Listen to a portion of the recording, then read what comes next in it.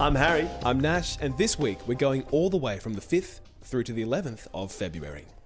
And first up, we actually have something called the Bridge of Spies. I don't know if you've ever heard of this. I've heard of a Tom Hanks movie. Is that... Am I thinking in the right direction? Well, it's based on the events that happened in 1962 on the 10th of February. So the Bridge of Spies is based off the Tom Hanks movie Bridge of Spies. No, so this is life imitating art. Oh my goodness. Okay, all right. No, obviously the other way around, but you know what I mean. I know what you mean. And what are you speaking about? This week, we're taking a look at Nelson Mandela's long walk to freedom, because on February 11th, 1990, he is set free from prison in South Africa. Do people know who he is at this point? Do people know who he is at this point? Yeah, like... You mean people in South Africa? Yeah.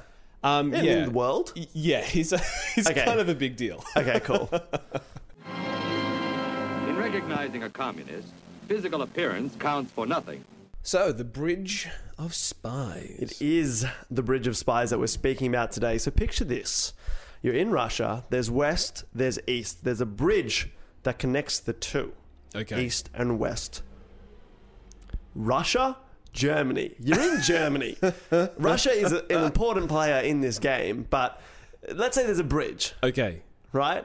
Made of spies. Made Possibly in Russia, maybe in Germany. Okay, I'll start again. Okay. So you're in Germany, Okay. which after World War II was split into West and East Germany. Not Right. Russia, Germany. Okay, got it. But Russia controls one side, America controls the other. Of course, West Germany is controlled by the Americans and East by the Ruskins. Cool. And there's a bridge that connects them. Half of it is the East, half of it is the West. And this is a famous bridge. And that is because this is the place where the first ever spy exchange happens between Russia and the USA. Okay, so that would suggest that things weren't so great between Russia and the USA leading up to this point? No, of course not. It's the Cold War. They hate each other. They're not mates even slightly. And there's been a lot of... They're not sharing emails. They're not sending stuff around. No, now they are, but back then they weren't. Yeah. They were not friends. Okay. And what was happening, there was a lot of espionage, a lot of Russian spies going into America, a lot of American spies going into Germany and Russia. And so it got to a point where Russia and America, in a sign of, I guess, good faith, in 1962, they said, let's trade spies. I'll give you one, you give us one. Done. We can be friends. That seems Start the pretty process fair to me. healing. Yeah, okay. At that point in time, in 1962, you'd think that that was a sign of good things to come. But then we realized that in 1965, the Cuban Missile Crisis happened. So, to be honest, it was good at the time, but not great. Okay, so overall. it's a sign of good faith, but it doesn't really amount to much to ease the tensions between these colossal superpowers. No. Okay. It's good for the people that are not getting killed, essentially, which is the spies. Okay, so who were these spies? That's a great And why question. would we even risk national security because of two spies? Who are these guys? So these two spies were actually not the biggest of spies in their respective countries. Okay, so that we weren't talking like a James Bond 007 level spy. And Goldfinger. And Goldfinger. No, we weren't doing it those two. We'll start with the Russian spy. Sure. His name was William August Fischer, also known as Rudolf Abel, also known as Emil R. Goldfuss. So this guy had multiple aliases. He was an international man of mystery. Very much well known. Very much, yes. So in 1948, Fischer, being from Russia, he slips out of Russia and gets into a USA by going through Canada. So he's managed to sneak his way overseas into Canada, through to America, and that's where he starts his life as Emil R. Goldfuss. Okay. Right? So he's embedded within the United States, doing some like nefarious acts. We can only assume. Yeah, sending information back to the he was USSR. a spy. Yeah, he was good. Okay, He was good at espionage, right? To put it quite frankly. Now, Emil, he becomes part of Brooklyn culture. He's an artiste. So what he does is he does his artworks, and in some of the pencil holders and different containers, he slips secret, messages, photos from America to send back to Soviet Russia. And all is going great. He's a phenomenally good spy. He doesn't give up any secrets, keeps himself cool, but then he meets... I guess if you want to have an alias, a type of career that no one really cares about, no one's going to be paying attention to you, being an artist is Or not failing, a failing being artist. a failing artist isn't a bad choice. And I'm not knocking artists. I'm saying that like you guys have a bad go of it. You know what I mean? Yeah, Like because there's the select few that I guess make it. who rise to prominence. I mean, like Yeah. Andy Warhol and Da Pablo. Vinci. That's it. Yeah. They're the only artists. Anyway, he's doing a great job of being a spy, but he meets this guy called Reino Hayhanen. Right, he's another Soviet spy that is working in New York. Anyway, Reino is not good at his job. Okay. So suffice to say, when you're a spy, not good at your job, you get caught by the Americans. So he gets Sure. caught, and after So Reino gets caught? Reino gets caught. Okay. So he's not good at his job, he gets caught. Okay. And then he outs... Imagine him wearing the same hat and mustache at every like rendezvous. Yeah. So man, this guy, What is he... there's something up about this guy. He looks like he's Russian. What actually gave him away, though, was that he had a Russian flag that he taped to his body. So if people were confused, they would just see the Russian flag and know that he was a spy. yeah, right. That seems...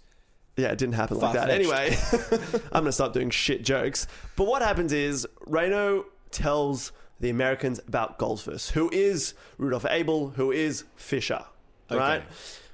I don't know why he has so many names, but I guess that's part of being a spy. I'm not ASIO. I don't know how it works. Yeah, okay. He rats out Goldfuss, and then Rudolph Abel, who's Fisher, gets caught. Okay. They storm his apartment. They find the secret messages he had, and then he goes to court because he's a convicted spy. Reino actually then changes sides, so we forget about Reino. He's useless. Okay, so the first spy who walks across the bridge, the Russian spy, he goes to America, he meets up with this shitty other spy, he gets caught, defects, and then our guy who's going to be walking across the bridge, he's stitched up in court. Is that Yeah. right so far? Okay, just Yeah. want to make that clear. Yeah, Okay. a lot of he's and a lot of hims, but you get the point. Okay. Rudolph Abel, he's just been caught by Abel. the police. Okay. He gets sent to court. Sure. And in court, he meets a lawyer called James B. Donovan. And James B. Donovan, turns out he's actually quite a good lawyer. He doesn't want to take the case. His wife tells him no. He doesn't want to do it, but he takes the case and he says, if I'm taking this case, I'm going to do as good as I can. And he single-handedly manages to convince the court that Rudolph Abel should be exchanged for another American spy. What was the other option? What was the other punishment that could have befallen Abel had he not been... Oh, prison. Oh, okay. You know, just being locked up for the rest of his life. Yeah, sure. I mean, you he'd probably don't get, be like a foreign national locked you'd up probably in get prison, killed, right? actually. It would have been McCarthy era, which means that they were on the hunt for communists. So they might have been killed. I don't know if they killed communists. I don't know. America's crazy, so anything's possible. But anyway, Donovan, he negotiates. He even goes to Germany himself to negotiate the deal to trade Rudolph Abel. And he wants to trade him for the American spy, Gary Powers. So we're done with Rudolph Abel, a.k.a. Fisher, a.k.a. whatever his other names are. We're speaking about the American spy now. Gary Powers. Again, another, like Chuck Yeager, got that American name. Is his real name is Gary Powers? I Or is don't that know. an alias? I think that's his real name. It sounds like a fake name. There's someone whose last name's Powers. Yeah, because of The Simpsons, Max Powers. Yeah. Anyway, so Gary Powers works for the CIA, and Okay. his U-2 spy plane gets shot down when flying over Soviet Union airspace. Now, you have the choice to either commit suicide, blow up the plane, and also take a cyanide pill and kill yourself. Yeah. Or crash and they discover all the American documents, plane, and they interrogate you as well. Yeah, and also the torture that's likely to incur as well. Yeah, so in 1960, his plane crashes. He decides not to destruct, and he actually gets quite a bit of flack from Americans, even on his return home, about him not destructing himself. But we're not going down that road because he's important for other reasons. Anyway, he gets, I reckon, the rawer end of the deal because he's imprisoned in Russia by the KGB. You're comparing America, CIA to the KGB. I mean, probably similar tactics. I don't know. I don't mess with that type of thing. But arguably being stuck in a gulag isn't a good thing. Yeah, no one's desperate to go visit a gulag. Exactly. So Donovan, who's the lawyer for Rudolph Abel, he manages to strike a deal with the Russians to trade Gary Powers for Rudolph Abel. Okay. A nice switcheroo that would essentially lead the way to a couple of other spy exchanges over the next couple of years before the Cuban Missile Crisis happens. I can see the significance for this act. I mean, on the surface, it's a simple switcheroo. I'll give you one, you give me yours. You know? But if it means that there's going to be further diplomatic channels that are opened and they can try and resolve some of their problems without dropping bombs on one another or engaging in espionage, that seems great. But as you mentioned, it would take quite a while for any of that to really happen. Didn't work so well. I think the best thing about the Bridge of Spies is that these people got to live. Essentially, if they weren't traded and exchanged between Russia and America, they probably would have died in a prison somewhere. Sure. Not a great life. So James B. Donovan, he manages to broker the deal. He does. How does it go down? Yeah, I wish he could represent me. Yeah. So what happens is you're on this bridge. Imagine it's snowing, it's cold. Yeah.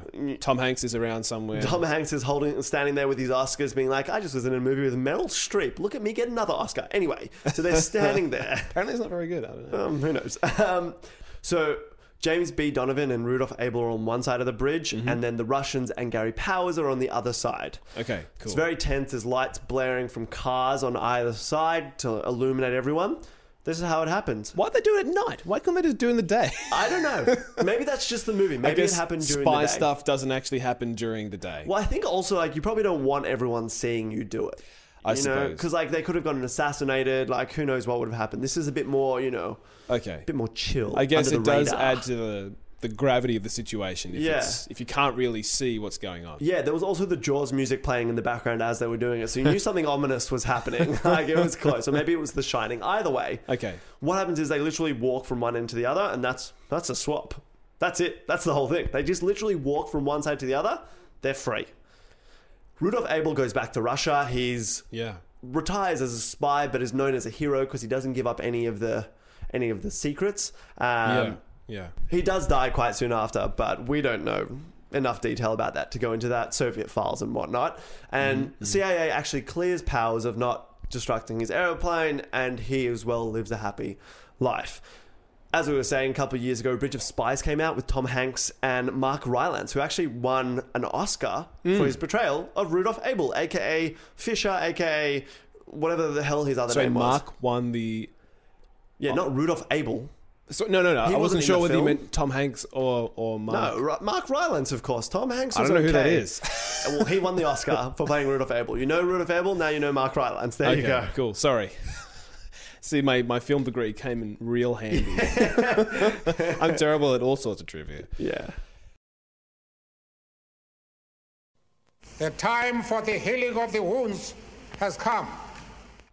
Okay, so Harry, picture this.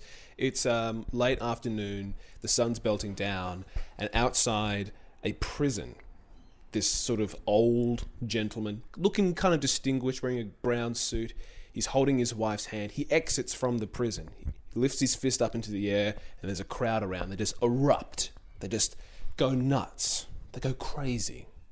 Really? Any ideas who this person might be, or why an old guy's walking out of prison, putting his fist up in the air, getting such a rapturous reception? Obviously, I know. It's Nelson Mandela. Well, obviously, you had the benefit of hindsight. I did tell you. So he's leaving prison on this day in history. Yeah, so obviously. February 11th, 1990. This is the day that Nelson Mandela, the public face of the anti-apartheid movement in South Africa for the better part of, 20, 30 years, he's released from prison. He was in prison for 27 years. That's it. That's a decent amount of time. You could write quite a few books in that time. Well, he only published one book, but he also got a degree, so there's that as well. Yeah, I mean, some people take 27 years to do a degree, so good on him. Looking at you, socialist alternative. Bit of UNSW banter for you there. Anyway, so he's released from prison. Do you want to tell me why he was in prison? Yeah, so the question is, why was he in prison in the first place? Well, before Nelson Mandela actually became the first black president of South Africa... In 1994. Before he was imprisoned for 27 years, Mandela was a political activist and he was the face of that struggle against apartheid. So the question then is, what is apartheid? So apartheid is this Afrikaans word that literally translates to separateness. Lovely. Yeah. Good job, South Africa. Yeah. So Jeez. there's a lot to unpack there. Yeah. But I guess that sort of tells you most of it. So it was a legally sanctioned system of racial segregation and oppression within South Africa, consciously designed to execute and consolidate the power for the white ruling minority. So They didn't get the memo from America that like slavery wasn't a thing. They didn't quite get there. It wasn't slavery. It was more, there was like this complex system that operated on a social, political, and economic level with indentured servitude and all this horrible stuff. It's like all these like legal loopholes to do the most immoral stuff. Sounds That's like essentially apartheid. It sucks. Not to trivialize it, but it sucks. It was horrible. So, but it wasn't always the case in South Africa. In fact, it's interesting to think that for the longest time, South Africa itself didn't actually exist. It wasn't a thing. In the same way that Australia wasn't a thing. The same way that Canada wasn't a thing. I think it's called colonization. Exactly. I think you'll find, Nash. Yeah, so, I mean, who's responsible for South Africa? It's the Dutch. Well, the Dutch were there, yeah, but colonizing it, collectivizing those sort of regions, it's a holdover from the British Empire. Oh, British people. What have you done? Towards the end of the 19th century, the British are consolidating power in Southern Africa. And only 108 years ago, May 31st, 1910, that is when you have the formation of the... Oh, it's quite recent. Of South Africa, Very right? recent. So the 19th century was pretty much about the Brits just like conquering and consolidating power in the region by conquering native tribes and subjugating the white Boers, which were descendants of those Dutch. Who are the white Boers? What's a white Boer? Boer? Boers were descendants of Dutch settlers who came in the mid-1600s. Right, okay. So That's so much hope for the Dutch. I really like them. Well, I mean, the Dutch are okay when they stay in Holland. Right, but when they're in South Africa, they were part of the apartheid, so good, okay. Yeah. Glad we made that distinction. Thanks, Nash. So the Boer War was in 1899, and the Brits essentially wanted control over the diamonds and the gold that were in South Africa, taking it from the Boers. They won, and the Brits were like, oh, what do we do with this new land we've got? They federated it, making the Union of South Africa, right? Because it worked well for them in Canada and America. Yeah. And Australia, sorry. Yeah. I mean, it didn't work so well in America. No. Well, did it really work anywhere? I don't know. It didn't work anywhere, I would Things say. are definitely better now than they ever were, I think.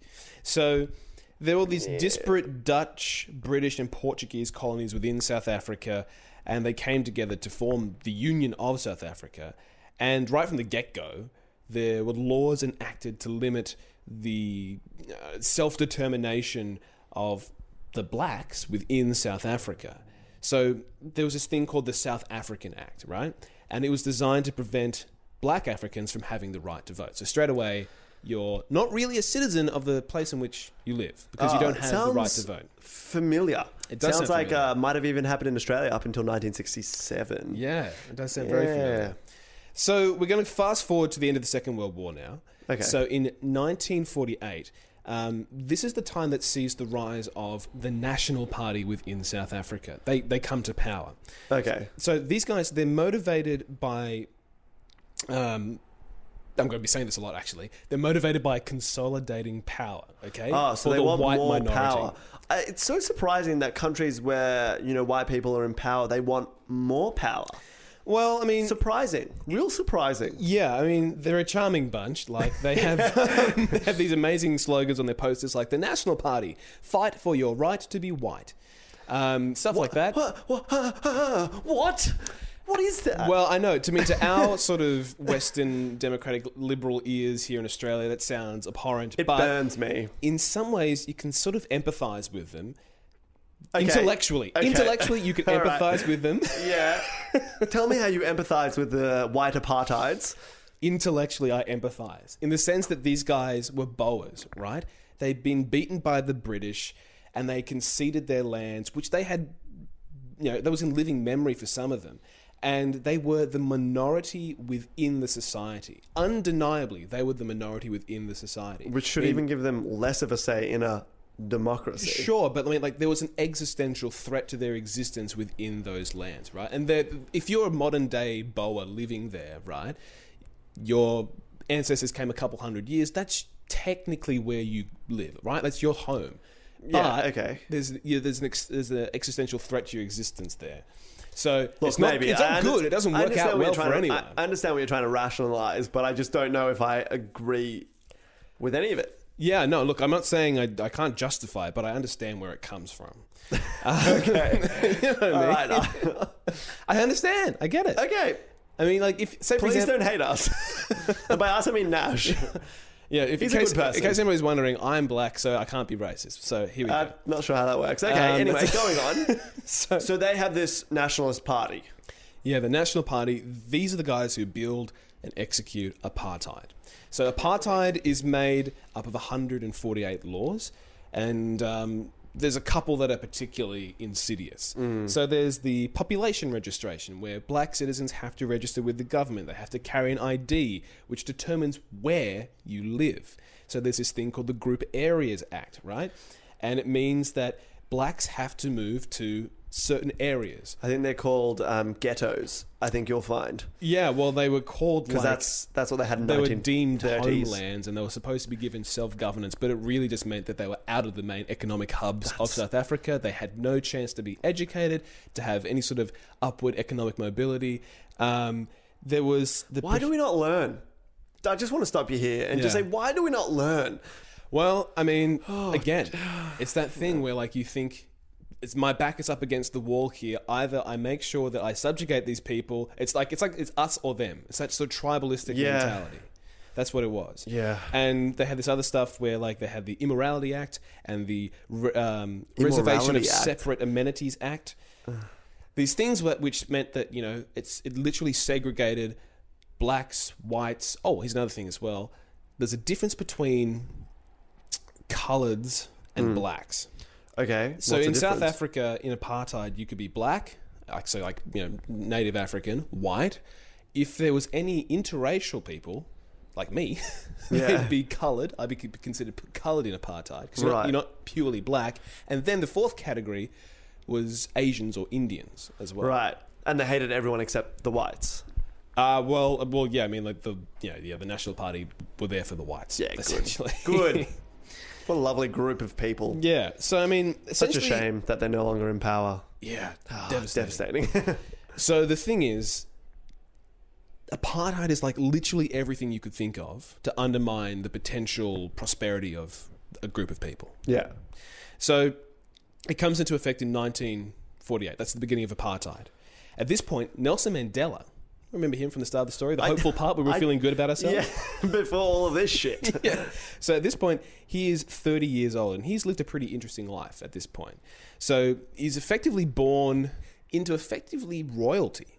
His father was a Xhosa chief. Okay. Right? And he was the first person in his family to receive a formal education. He got kicked out of uni in 1940 for boycotting its racist policies. He dodged an arranged marriage. He married his first wife. And crucially, he got involved with a group called the African National Congress by the time he was 30 years old. Okay. So the African National Congress, or the ANC, they formed back in 1912 in opposition to that first horrible law I told you about that prevented blacks from voting. Yeah. Right? Now, in 1952, they start deploying some of the non-violent civil disobedience tactics that Gandhi, as you recall from last week... He was, of course, in South Africa for quite a while. He was. This was well before Nelson Mandela really came onto the scene. Yeah. But yeah, it's employing some of those tactics that Gandhi was using there as well. Now, ultimately, those methods failed. Yeah, so much hope. I was about to say non-violence is my favourite type of violence, but it failed. But they were ineffective. So Mandela and other younger members from the ANC, they looked to violent, actually militant methods of fighting back against apartheid. Ooh, risky business. Yeah. So now their convictions were actually sort of justified when 67 black students were killed during a peaceful protest by the white government. That right? doesn't sound peaceful. That's the inverse of peaceful. Well, That's yeah, deadly. Exactly. So Mandela, he was sort of justified in his convictions then to take up arms, right? And he essentially became a domestic terrorist within South Africa, fighting against apartheid. You don't hear this part of it, I'll tell you that much. Yeah, well, so the government responded by outlawing all anti-apartheid groups, arresting Mandela and locking him up for 27 years. It's pretty impressive, though, that he still had a following after 27 years. Obviously, he must have been a big deal before he went to prison. Yes. And then a bigger deal once he got out of prison. So it's not just the fact that he was in prison that made him the man who he was. Yeah, Obviously, of that's course. a seminal thing. Like, it's a thing with lots of these revolutionary leaders that we've looked at throughout history. Good and bad. Good and bad. So from Mandela to Gandhi to Hitler to Stalin, all these guys have been in prison. It's been like a huge sort of inflection point in their careers. So guys, if, as we said, I think it was last week, if you want to be a dictator and or revolutionary, just head on to prison. It's a good deal. Yeah. So, I mean, so Mandela's profile within and outside South Africa whilst he was imprisoned was due to the fact that the struggle still continued.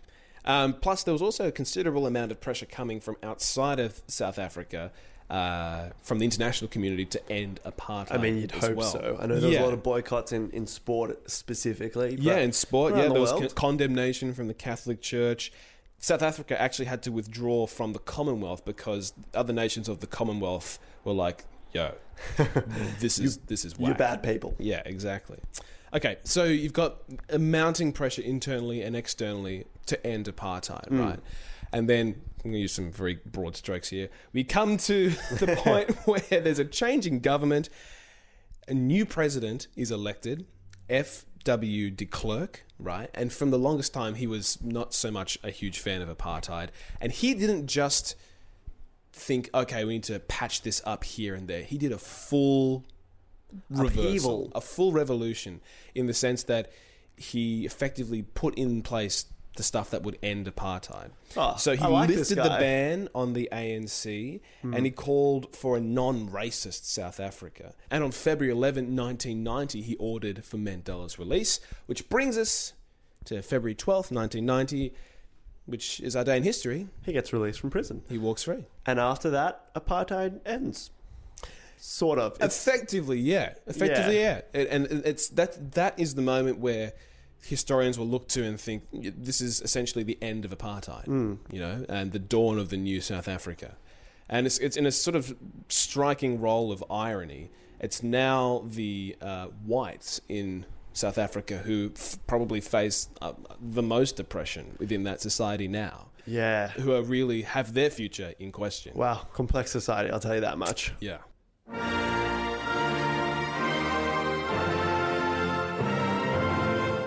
All right, time for some fast facts coming at you. February 6, 1952, Elizabeth becomes queen. This is huge. She is our queen, God bless her, and she's the longest reigning monarch as well. She's been in it for like, what, 65 years? Yeah. Because she had a diamond jubilee? Yeah. Oh, yeah. there you go. Yeah, it's I know insane. why do I know so much about I guess a powerless head figure?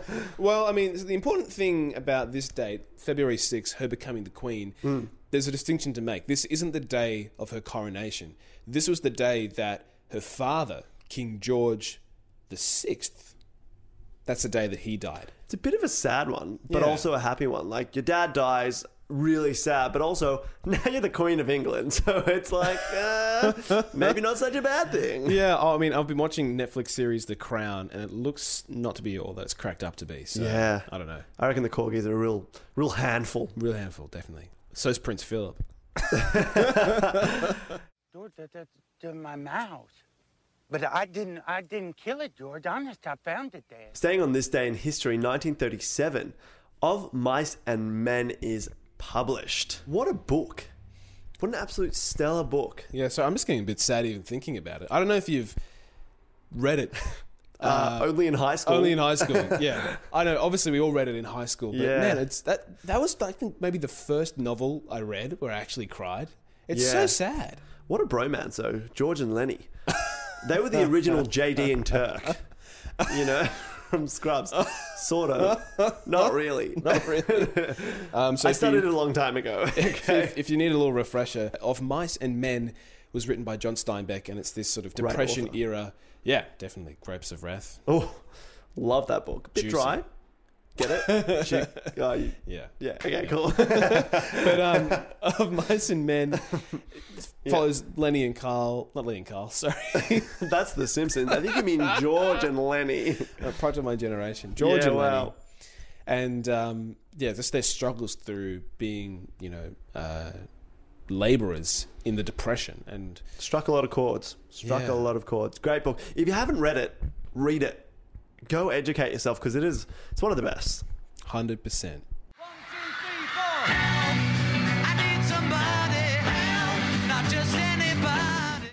And bring us... son of a bitch. And the last fast fact for the week. Say that 3 times. Not going to really even quickly. try with peanut butter in my mouth. It's the 7th of Feb, 1964. This is the day that the Beatles arrive in New York, and it sort of begins the, quote, British invasion. You know? It's I think it's called Beatlemania. Beatlemania. I think you'll find. Once Beatlemania hit the US soil, it just exploded. For So- the benefit of Mr. Kite, you know what I mean? Mr. Who? Mr. Kite, it's a song by the Beatles. Oh. Well, you can tell there's... Oh my god. Do you know who the Beatles are? They're like the Rolling Stones, but nothing like them. Don't oust me as not listening to the Beatles. They're just not my thing. It's not my cup of tea. What do you mean not your thing? They're everyone's thing. No, they're really not. I have never met anyone except you now who doesn't like the Beatles. You know what's horrible? The only Beatles song that I like is Helter Skelter. I got really into it after our Manson episode 2 weeks ago. Because Charles Manson likes it. All right. And on that note, we must end the episode because we've got a Manson supporter on our hands who likes Helter Skelter because of Charles Manson. No, it's just a cool Haven't song. heard any of It's the just a cool song. entire beauty that is the Beatles. Anyway, that wraps up another week in history. Join us back here next week as we take you to a time before you were born. How do you not like the Beatles? They're not that good.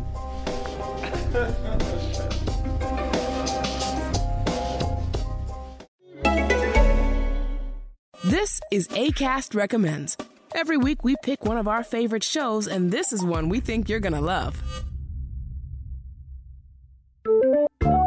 Let's get real. Have you ever wondered why adults are so obsessed with Disney? I'm theme park journalist Carly Wiesel, and on my new podcast, Very Amusing, I'm discussing every story, secret, and shenanigan I know to bring you an inside look at what's really going on there. From secret spaces like Disneyland's private $15,000 dinner to surprising celebrity hot takes, we're covering all of your curiosities. Subscribe to Very Amusing with Carly Wiesel now on Apple, Spotify, or wherever you get your podcasts. Acast is home to the biggest podcasts from the U.S. and around the world. Subscribe to this show and hundreds more now via Acast or wherever you get your podcasts.